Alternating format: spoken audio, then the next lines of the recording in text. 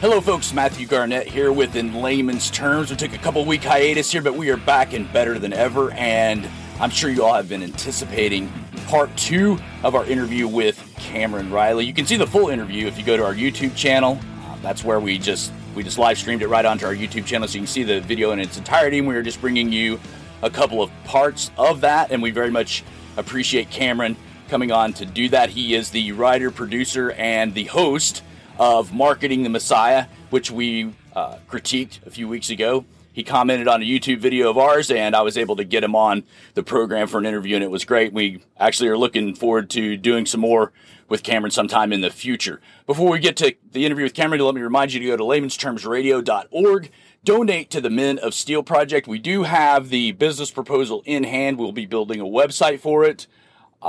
And we want you, our listeners, to keep donating to the project, because at this point you're donating to the guys' training to teach them how to drive trucks so they can get out of that prison to street to prison cycle. We're helping to reduce what they call recidivism, which is when men come out of prison, they get comfortable with that lifestyle sometimes, and they just don't know anything else. So they figure, well, I'll just commit another crime and go back to prison where I feel at home. And we're trying to get them out of that cycle and give them a fresh start. So please donate to the Men of Steel Project at laymanstermsradio.org, and look forward to the website coming out. If you know some venture capitalists, you know some folks that are into donating to this sort of thing, we don't need a lot. It's about $500,000. Now that might sound like a lot, but for an investment like this that guaranteed is going to really turn a profit and be able to stay afloat very easily, it's not hard to make money driving trucks. If I can teach some guys to drive trucks, we can stay safe. That'll be a big key.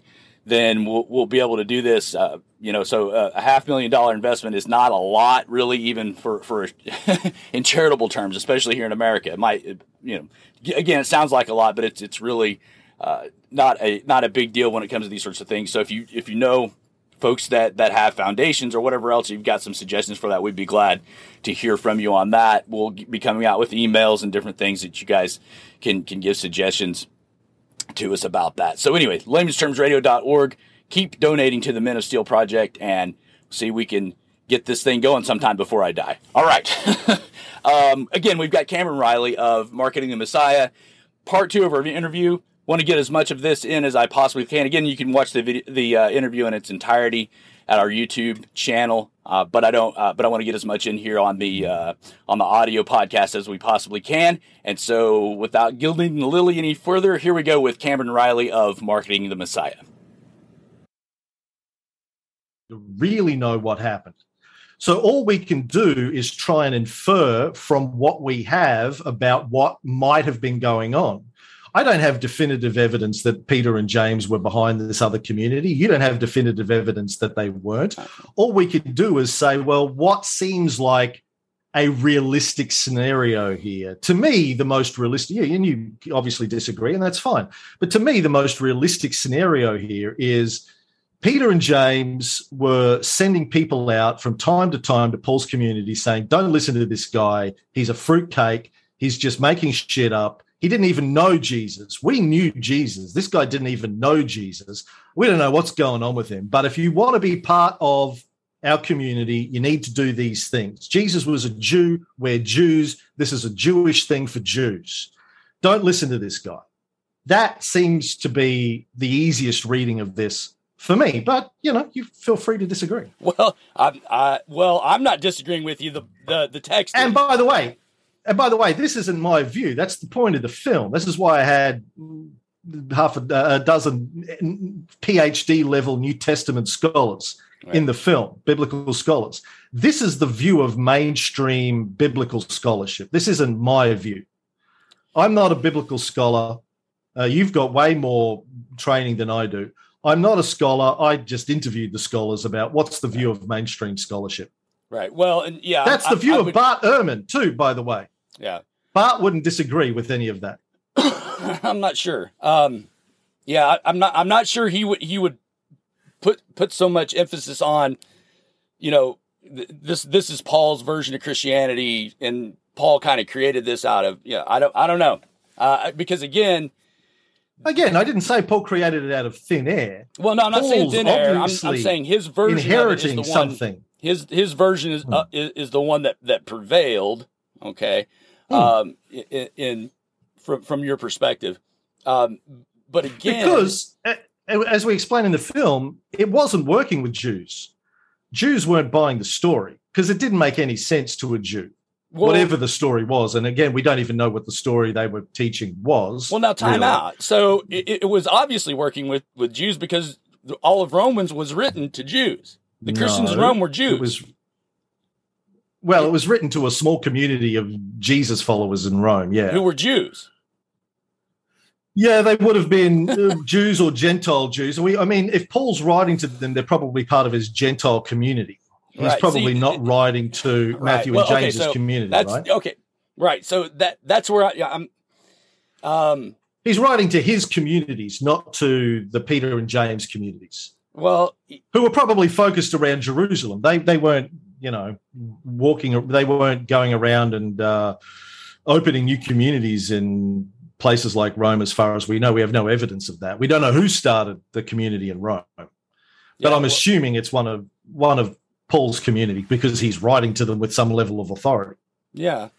Well, so, and again, we don't have any evidence that what? Well, that Peter and James were these super apostles or secretly a part of the, see, that's where it gets, kind of woo-woo wonky conspiracy theory is that, well, what seems evident from the New Testament that James and Peter and Paul agreed that circumcision wasn't required for for Gentile converts, but secretly behind the scenes, James and John were running these super apostles, and because who else would it have been? Yeah, that sounds conspiracy theory type stuff to me, doesn't because who else would it have been is the question.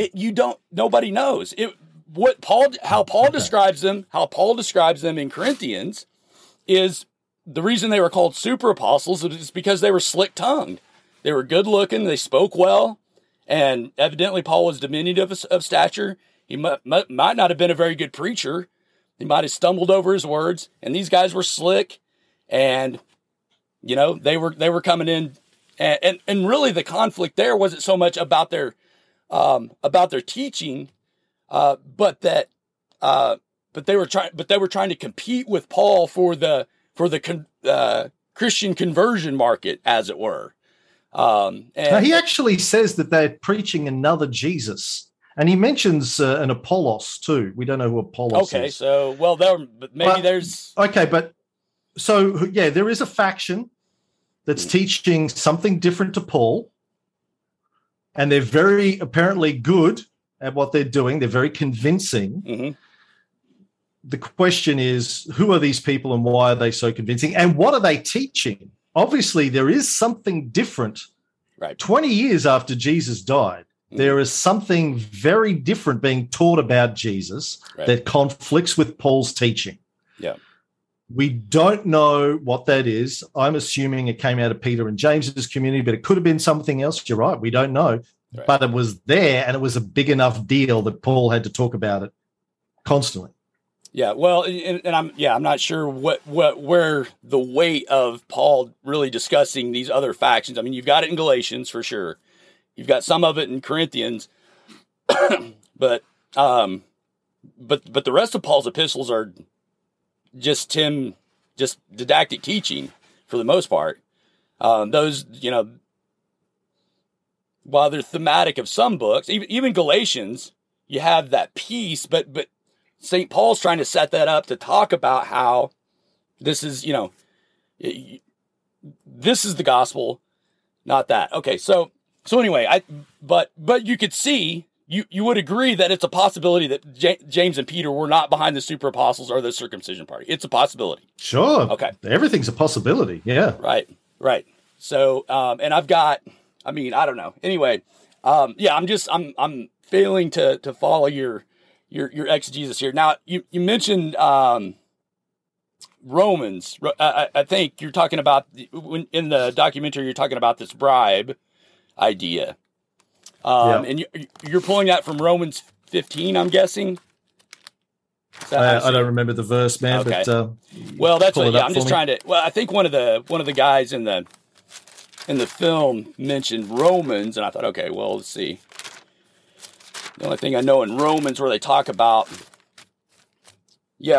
I'll look it up. Yeah, it's the collection.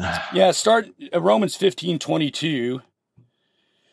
Now I'm going, actually 25, but now I'm going to Jerusalem, serving the saints for Macedonia and Achaia, have been pleased to make a contribution for the poor among the saints in Jerusalem.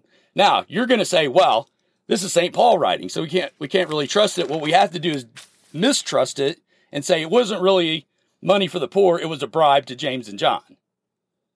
That's what the film claims. I think one of the views of modern scholarship anyway is that the poor is the name of James's community. They because they were poor, they call themselves the poor, and this is where, I think in Acts, Luke talks about how they were like proto-communists. They would share everything that they had. They didn't have any assets for themselves, et cetera, et cetera. They were basically a socialist community. And then what was the guys that came later? The Marcionites and the Ebionites. Mm-hmm. The Ebionites called themselves the people of the poor as well. So there's a suggestion in scholarship that they may have been the surviving remnants of James's community. But yeah, I think that's what the suggestion is when he says the poor. He means James's community. So even there, it's hard for me to track the logical steps to say, okay, even if this was James's community, this seems like an act of charity towards James's community if they are indeed, struggling financially with material goods and that sort of thing. And Paul can make these collections. Hey, let's help out James here. His church is struggling. And you get that from St. James's epistle as well, that because that's one of his main themes in his epistle is that he's got people acting better than the poor people in his community. He's got evidently got some well-off people. He's got some really poor people, and he's got these rich people, in one of the verses is, and I'm paraphrasing, is, if a brother or sister comes to you and is cold and hungry and you say, be warm and well fed, then, what good have you done? Right. So I don't know if scholars are getting the idea that James had a poor community from there. I don't know. But again, Christianity was very much, it seems to be anyway, in the early stages, a religion of the lower classes, mm-hmm. The poor, the destitute, because again, it offered them something that, basically they weren't going to get in life. They were being told, it seems, at least if we take Paul and the Gospels, that the world's going to come to an end any day now. And if you're one of the faithful, when the end of times comes, you're going to go to eternity in paradise and that kind of stuff. So it doesn't matter if you have nothing right now and your life sucks. It's brutal. It doesn't matter because the end of times is coming any day now, and you'll be all fine. Mm-hmm. Very attractive to the poor, more maybe than the rich at the time. Right. Well, although there were obviously some well-off members of the community as well. Okay. Well, I could see, why it might be. So yeah, I mean that I don't have any major disagreement with that. That would be, that would be an attractive message for sure. Let me ask you, what do you think St. Paul's motives were to start this faction? What's the game plan here? Because it doesn't seem like there's a lot of upside to starting a faction of Judaism that came under scrutiny from both the Jews and the Romans, and ended up with Paul's death, et cetera, et cetera. What is motivating him to do this? It's a good question. That's a fascinating question. I mean, he's obviously one of the most successful entrepreneurs in history. This thing that he built survives and has 2.2 2 billion adherents today. So I look at Paul as one of the most fascinating characters in history. But before we get onto his motivations, let's go back to Romans. So at the end of Romans 1523, here we go, 25. Now, however, I'm on my way to Jerusalem in the service of the Lord's people there. For Macedonia and Achaia were pleased to make a contribution for the poor among the Lord's people in Jerusalem. They were pleased to do it, and indeed they owe it to them. For if the Gentiles have shared in the Jews' spiritual blessings, they owe it to the Jews to share with them their material blessings. He goes on to say, pray that I may be kept safe from the unbelievers in Judea, and that the contribution I take to Jerusalem may be favorably received by the Lord's people there, so that I may come to you with joy. May be favorably received by the people there. What's your interpretation of what he's saying there? What verse are you in again? This is 15. Skip down to 15:31. Maybe deliver on this. Okay.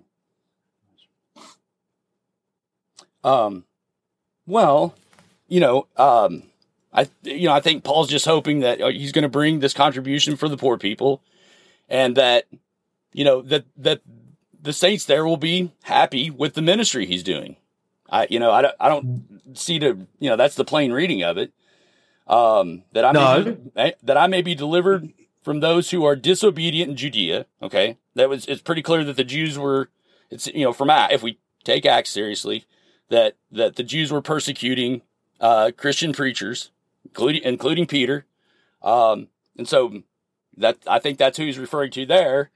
And that his service for Jerusalem, that, this gospel that he has, that he refers to in verse 27, that he's indebted to them for their teaching, and that he was a faithful servant to the message. That's really seems what he's hoping for there. I don't know what version you're reading, but I'm looking at the NIV, and it says, and that the contribution I take to Jerusalem may be favorably received by the Lord's people there. Not my preaching, the contribution that I take.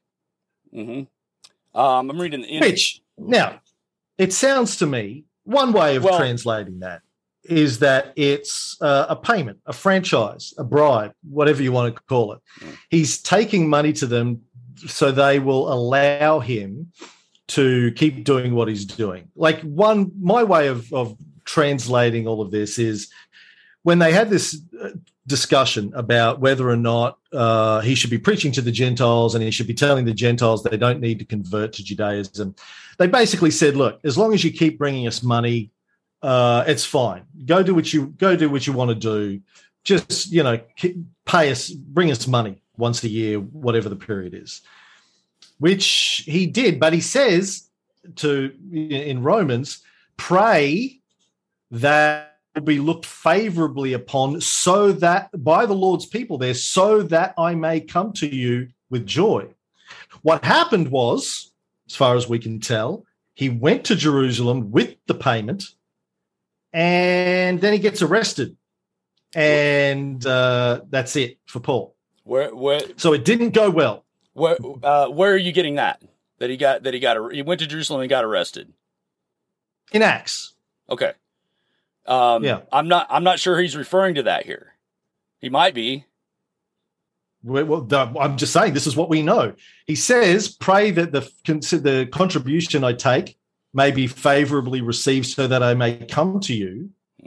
He goes with the contribution and instead gets arrested and thrown in jail. Well, okay, you're going to have to show me an Acts where the contribution's tied in there. Because he gets arrested in Acts for preaching, doesn't he? I mean, I don't... No. Acts, I think, from memory, says he got arrested for... by some of the people who didn't like what he was doing. Hold on. Acts, Paul's arrest. Yeah. We should have had talking notes here. That's fine. We'll fact check all this. Acts 21:27. Okay. When the 7 days were nearly over, some Jews from the province of Asia saw Paul at the temple. They stirred up the whole crowd and seized him, shouting, "Fellow Israelites, help us. This is the man who teaches everyone everywhere against our people and our law in this place." Some Jews from the province of Asia. Yeah, could James and Peter be described as some Jews from the province of Asia? Coincidence? I don't think so. Okay. So verse 27, when the 7 days were almost over, the Jews from Asia, upon seeing him in the temple, I don't see how you could say that James and Peter were from Asia.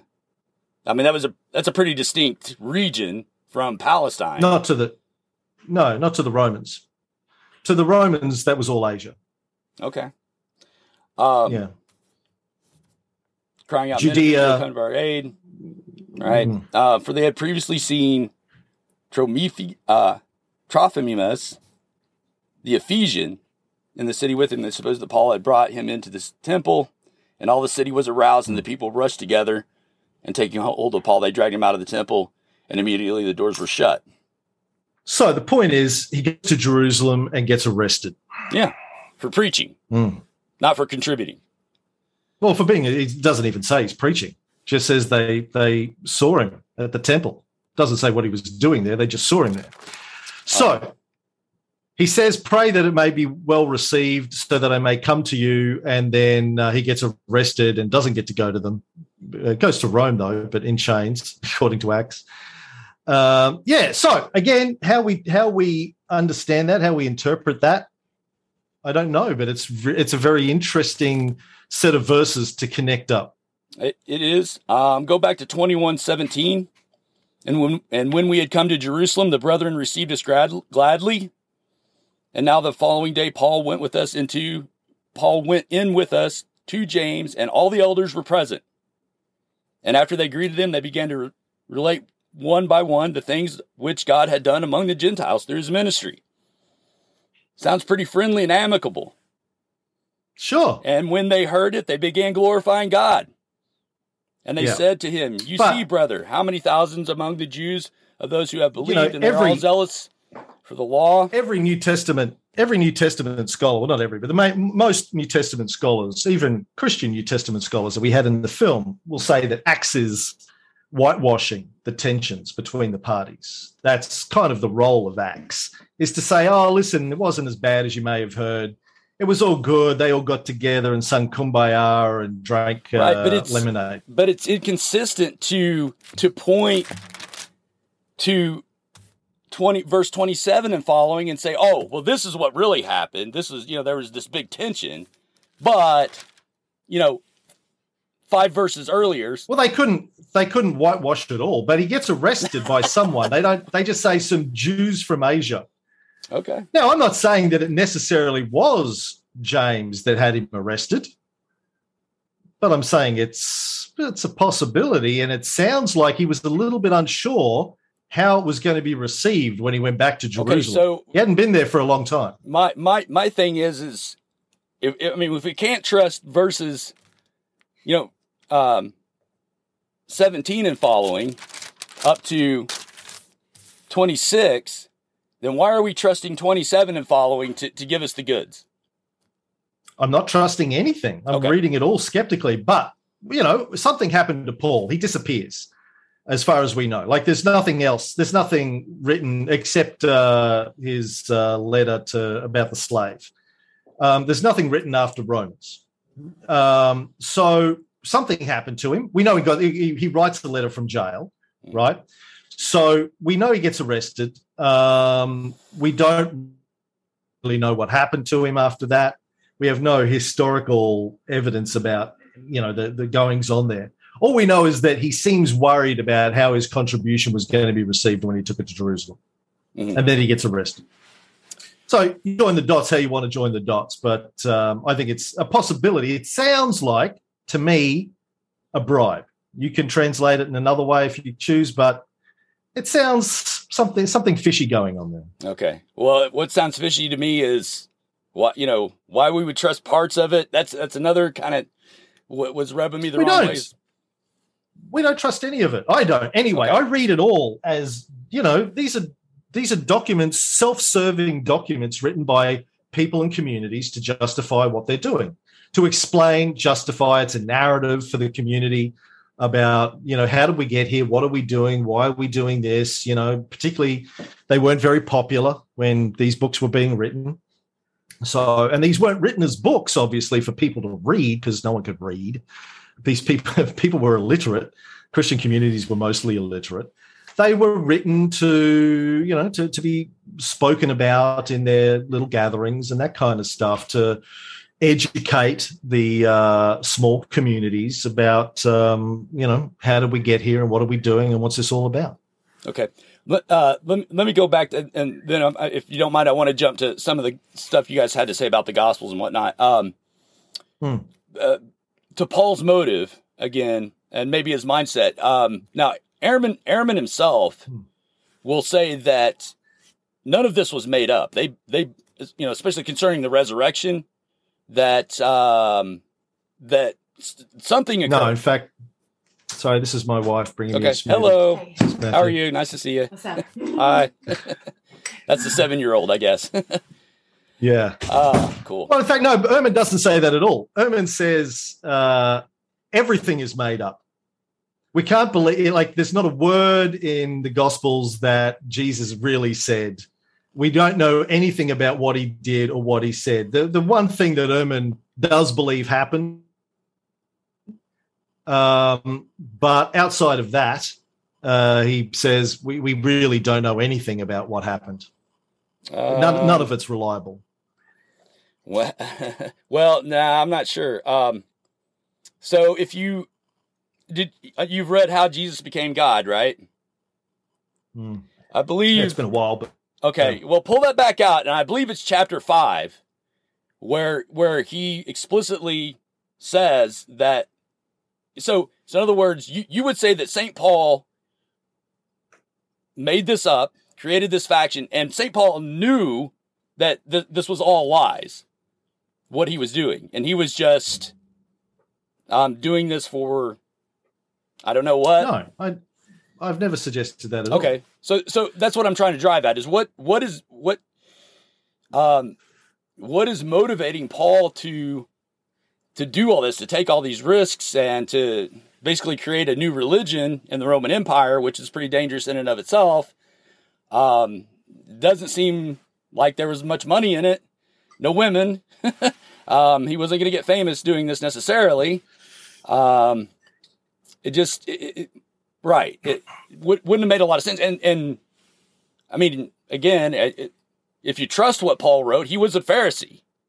He was in pretty good shape as far as his position, his status in the community, and what was motivating him to do this and throw all that out.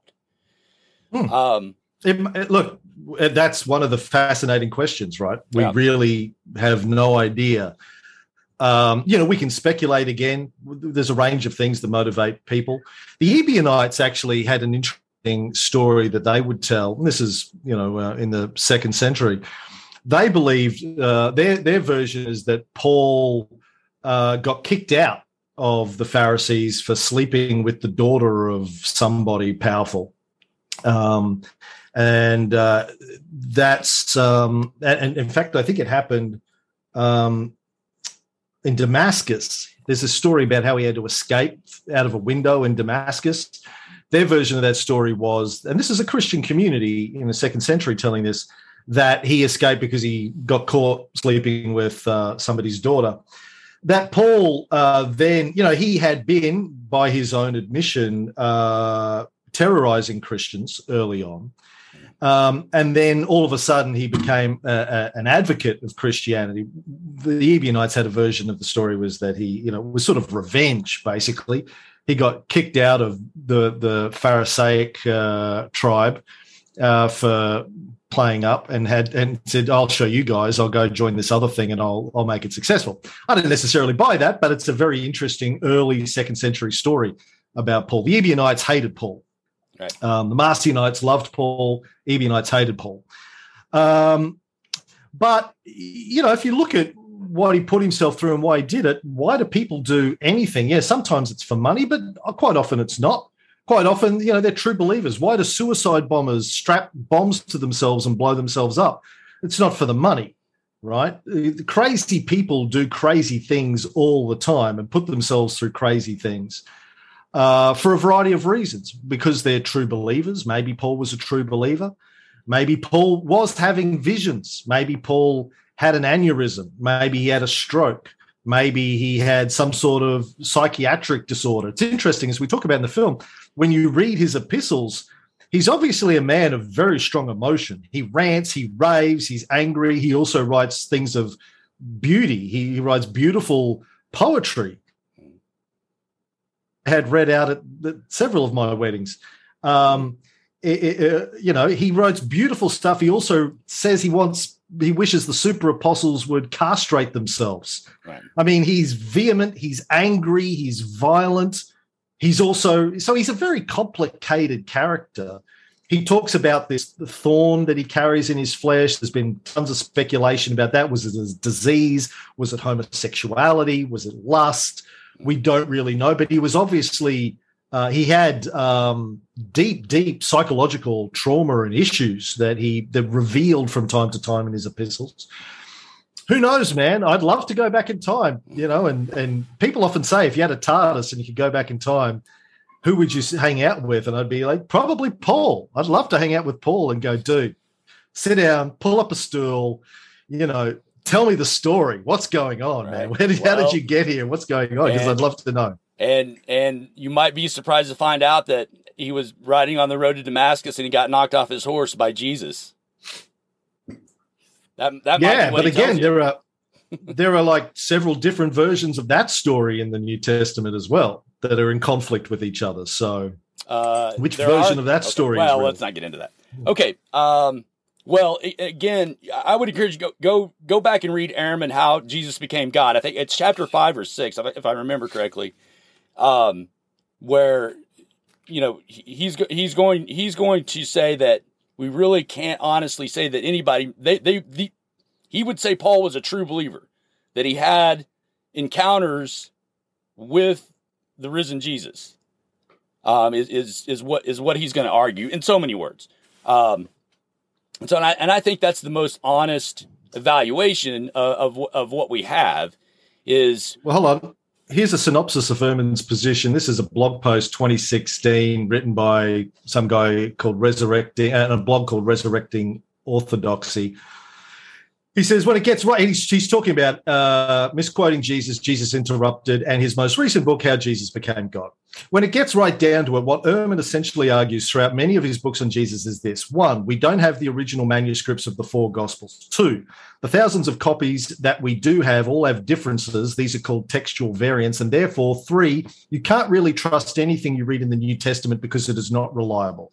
That's basically the core thesis of most of his books. Okay, I don't think Ehrman himself would agree with that, because Ehrman. Well, I do, because yeah, that's what I got out of his books as well. I mean, so even so here's the one he wrote about how Christianity. I got all these on audio because I'm a trucker, so I listen to these. And I wish I had the hard copy, but I don't. In the triumph of Christianity, he talks about how Christianity, spread throughout the Roman Empire. Okay. But again, and if you read Did Jesus Exist? He is, that's probably my favorite one of his, because he really puts away this idea like Richard Carrier has, that the whole Jesus story is a complete myth. He completely disagrees with that. And Ehrman believes we have enough from the New Testament documents to get a really good idea of what's going on. He wouldn't discount the whole thing. He would discount some of it, but he wouldn't discount the whole thing as not lending some information to us about what went on. So I think that last bullet point there, I don't know. So let's not argue about Ehrman. Who cares about him anyway? I'm worried. Hey, yeah. I'm sorry. Say that again. Oh, I said you should get Bart on and ask him what his view is. Oh, that would be. Oh, I'd love to have him on. I don't think you couldn't get him on your documentary, and you're a big dog documentarian. Yeah. So yeah, I would love to talk to Bart Ehrman. I find he's a. It was nice to sit under the teaching of one of his students at Claremont and really get some of that. It was I don't know if you're familiar with Dennis McDonald or not. I know the name.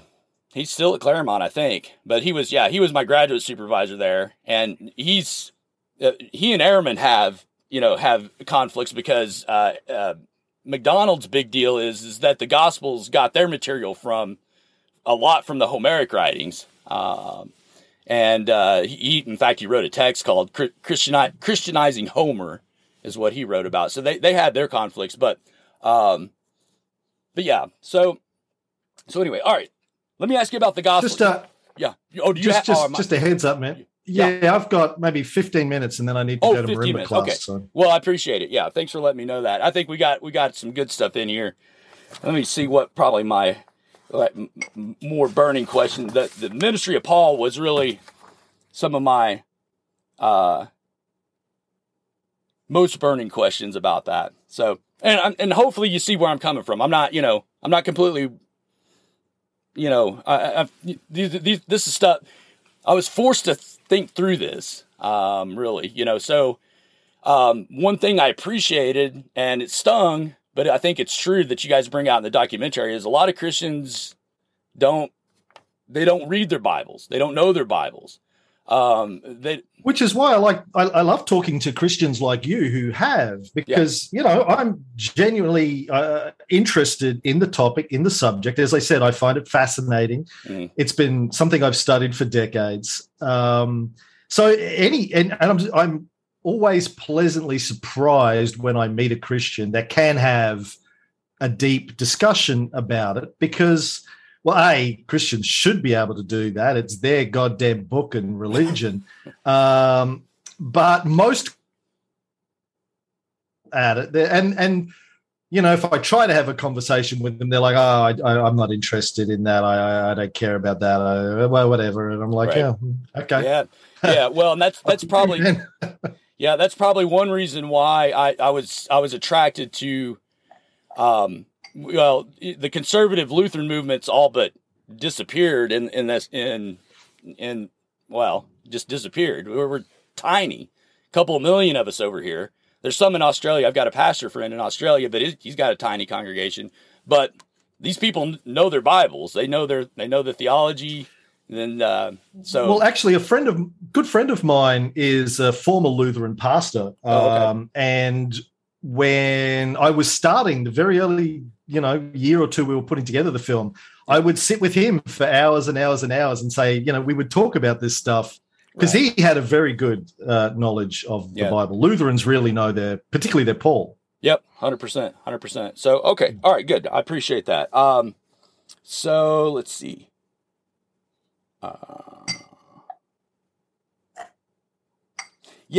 With the gospel. So there's just a technical question. It seems like in some places in the documentary, Paul gets juxtaposed to the Gospels. So in other words, Paul's preaching something completely different than the Gospels are preaching.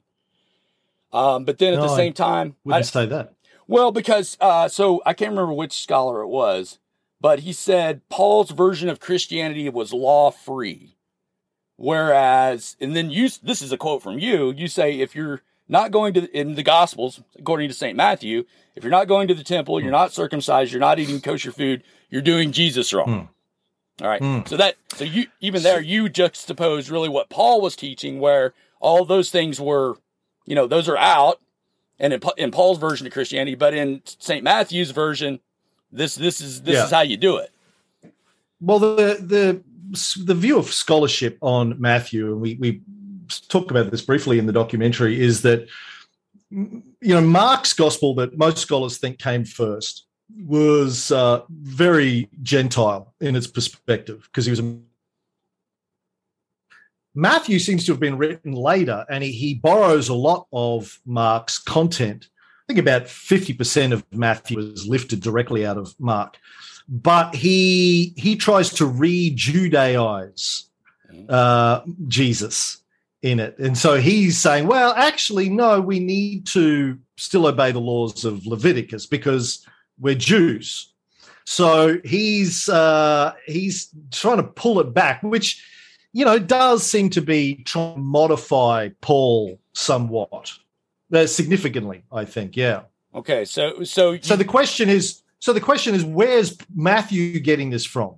That we have to be Jews. We can't just give up. It's in Matthew, I think, where he quotes Jesus as saying, "Not one iota of the law will vanish until the end of time," etc. So, Paul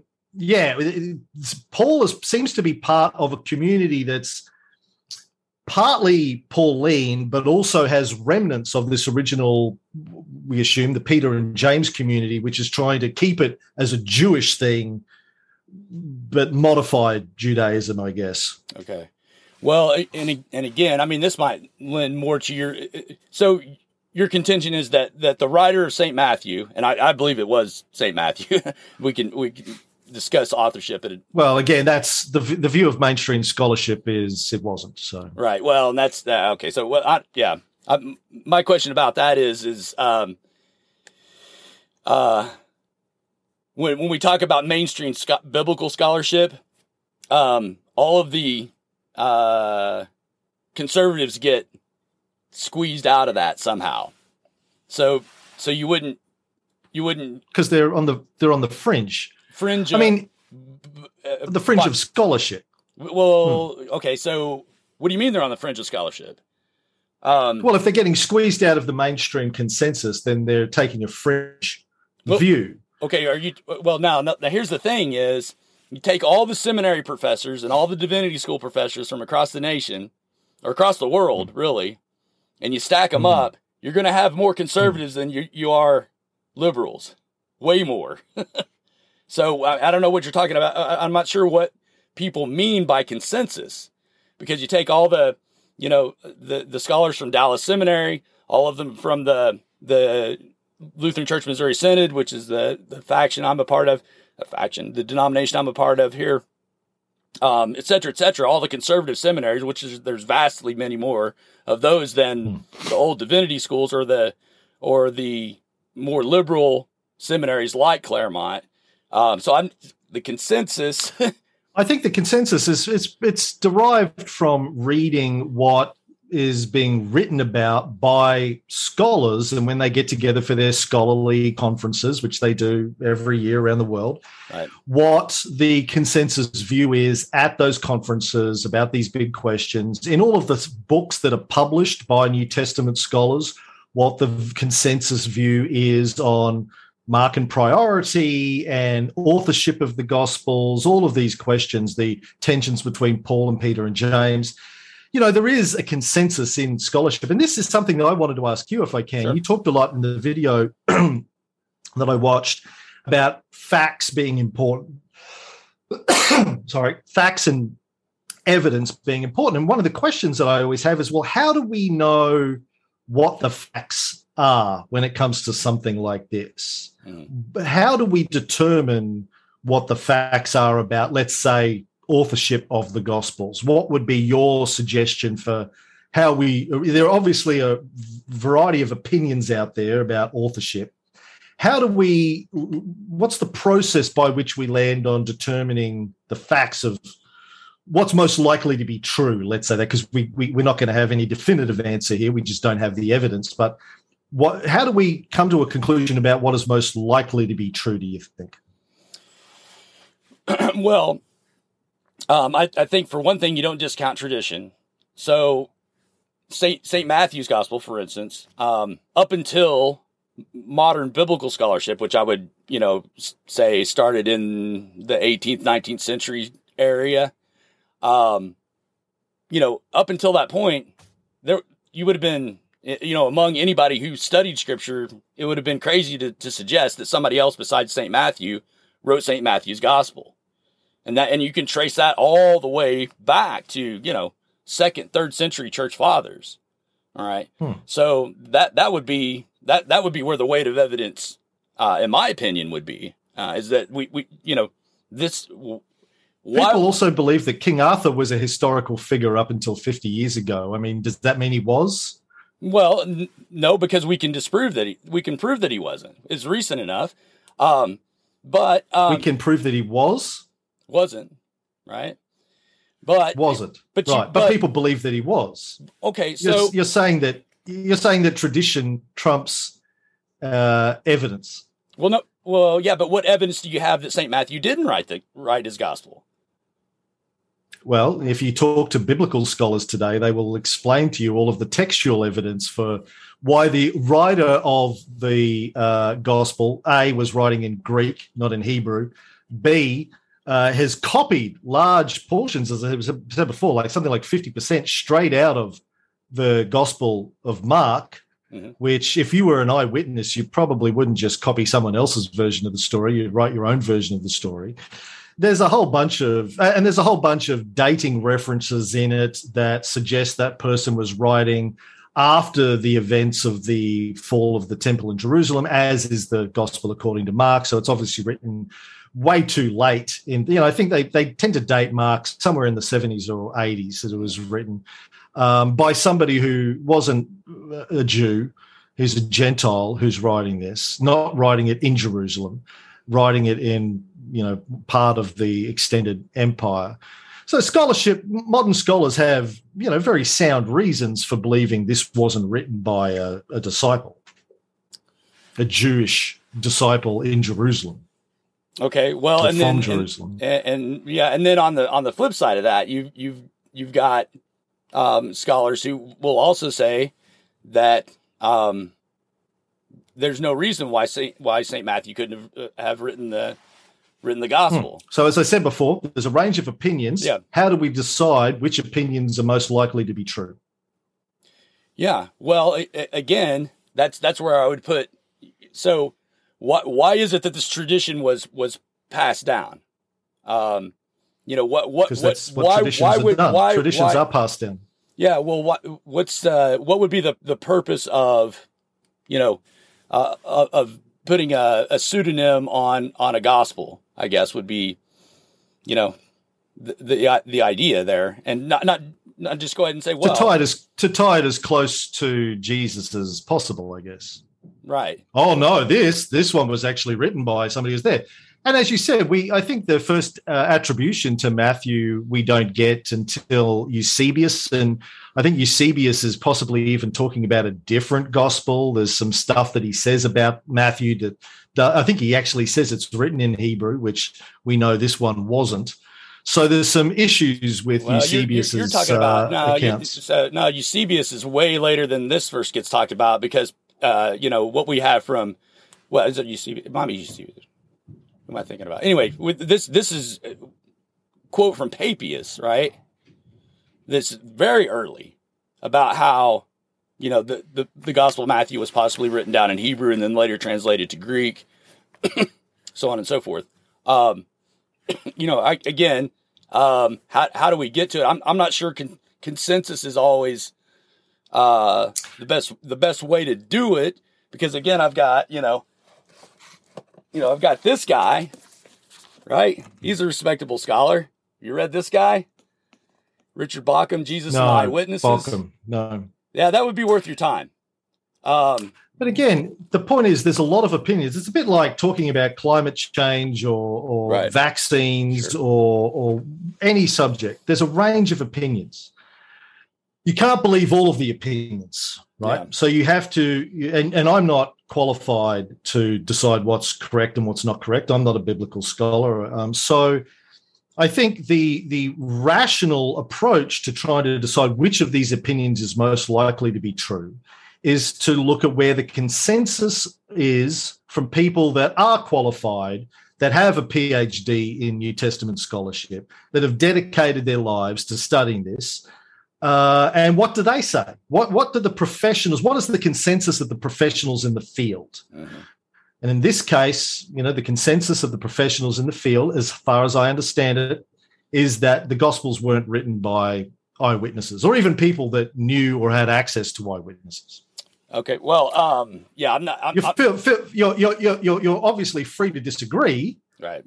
But you have to, I think, this comes down to your own personal epistemology. Yeah. Like you have to have some sort of a framework for thinking about who am I going to believe in this case and why am I going to believe them? Am I just going to believe the opinions of the people that agree with me, that make me feel good, that align with my pre-existing cosmology, view of the world? Or am I going to be fact-based? Am I going to be evidence-based? Do I care about facts and evidence or not? And this is the question I often have with Christians. Like, do you care about evidence? If you don't, then none of this matters. Don't watch the documentary, don't read books, doesn't matter. Just make up whatever you want, believe whatever makes you feel good, right? Doesn't matter. If you do care about facts and evidence, then you have to have an epistemology for figuring out, well, who am I going to believe and why am I going to believe them? Mm-hmm. Now, to me, it makes sense that you go where the consensus of the professionals in the field is. Okay. If you don't want to do that, I think you need to be able to explain why. Mm-hmm. Mm-hmm. Right. So again, I have a big question about consensus, scholarly consensus, especially when it comes to biblical matters, because, the resident New Testament scholar at the Lutheran Seminary here doesn't get included in that. His papers don't get published in those journals. He doesn't get invited to those conferences. And so for every, again, numbers, I mean, if you're talking about his stuff gets published in more conservative journals, that would be considered scholarly. But again, that's where I'm confused. Because the consensus of the folks you're talking about is a certain group of people that is vastly outnumbered by another group of people who would vehemently disagree with their assessments of the evidence. I think you're trying to suggest that the New Testament publications are all somehow liberal or atheist or whatever, secular. I don't think that's the case. I think the vast majority of New Testament scholars are believing Christians, conservative Christians, but they have a certain level of intellectual integrity where they have to go. Like half of the scholars in our film are Christians who teach at Christian theological colleges and biblical colleges. And I had this conversation with all of them. And they're like, yeah, well, we need to have the integrity to say, well, this is what the evidence points to. It doesn't affect my faith because I still believe in Jesus. I still believe in, God. I still believe in this, that, and the other. But I have to be honest and say this is where the evidence points about the authorship of the Gospels. Just because, tradition says one thing doesn't mean that, it doesn't mean that I have to ignore the facts and the evidence. That would be intellectually sloppy. Well, but the tradition is part of is the body of evidence as well. It's not? Why not? Tradition isn't evidence, except evidence of tradition. As I said, people believe the world was flat. People believe the earth was the center of the universe. People believed all sorts of things. That doesn't hold up to modern scientific inquiry, scholarship. Mm-hmm. That plays no role in talk to a physicist about the shape of the world. They're not going to say, well, there's several thousand years of tradition that says the world is flat, so we have to give that equal weighting. That's nonsense. Well, no, I think you're comparing apples and oranges there, because when we're looking at particularly something like historical evidence, what Papias might have written in the first century is relevant to what we're discussing here of authorship. That's a relevant piece of evidence. Yeah. If you can track down Papias's sources for why he believed what he believed. Okay. He didn't state what his sources were, and his contemporaries said you couldn't believe anything he wrote anyway. He was a crazy person. So even other early church fathers said you can't believe anything this guy writes. He was a nut job. Okay, well, you have to point me to where that's stated, but the thing of it is that one issue I have with this form of analysis is it seems that one side is hyper skeptical of everything coming out of the Christian tradition, including the scriptures, and puts a test of reliability on it that they would not put on any other historical information. I don't think that's true. I think we do that with all historical information. Okay, That's so- how we so an example would track be- down history. Right. So an example would be that you say that Augustus Caesar was known as the Son of God. Where do you get that? Mhm. What We have surviving documents from the time. Okay, we- and so the Arval, and then, we have surviving texts from the Arval Brotherhood that call in things like that. okay, and what's the earliest text we have of those? I don't know, man. You'd have to get me and I'd dig back. But, scholars, when they look at these things, are looking at the authenticity of them, even if they survive, even if they were written later. Is there any reason to believe these have been modified in any way? In terms of the Augustus stuff, yeah, I don't know. I'd have to go back and dig through my records. But like there's no doubt in the minds of historians that Augustus existed, because again, we have contemporary evidence that he existed. We have coins with his likeness on them and sure. the date. And, we have references in the historical literature to what he was called. And perhaps it's even in the Res Gestae, his own last will and testament that was inscribed on the walls all across the empire and is still inscribed on a wall in Rome today, just across from the mausoleum of Augustus. But yeah, so Christians often try and pull this thing about, well, evidence for Julius Caesar, evidence for Alexander the Great. Historians are just as critical when they're assessing these things as they are of Jesus.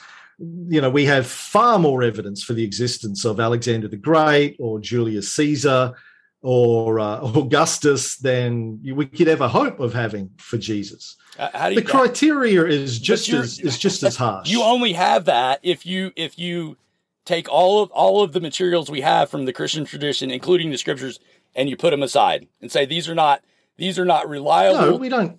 Well, we don't put them aside. We assess the reliability. I don't. Scholars assess the reliability of the sources. That's what we have to do. What else are we going to do? You either trust them completely, or you take a skeptical view and try and assess the reliability of our sources. That's what historians do.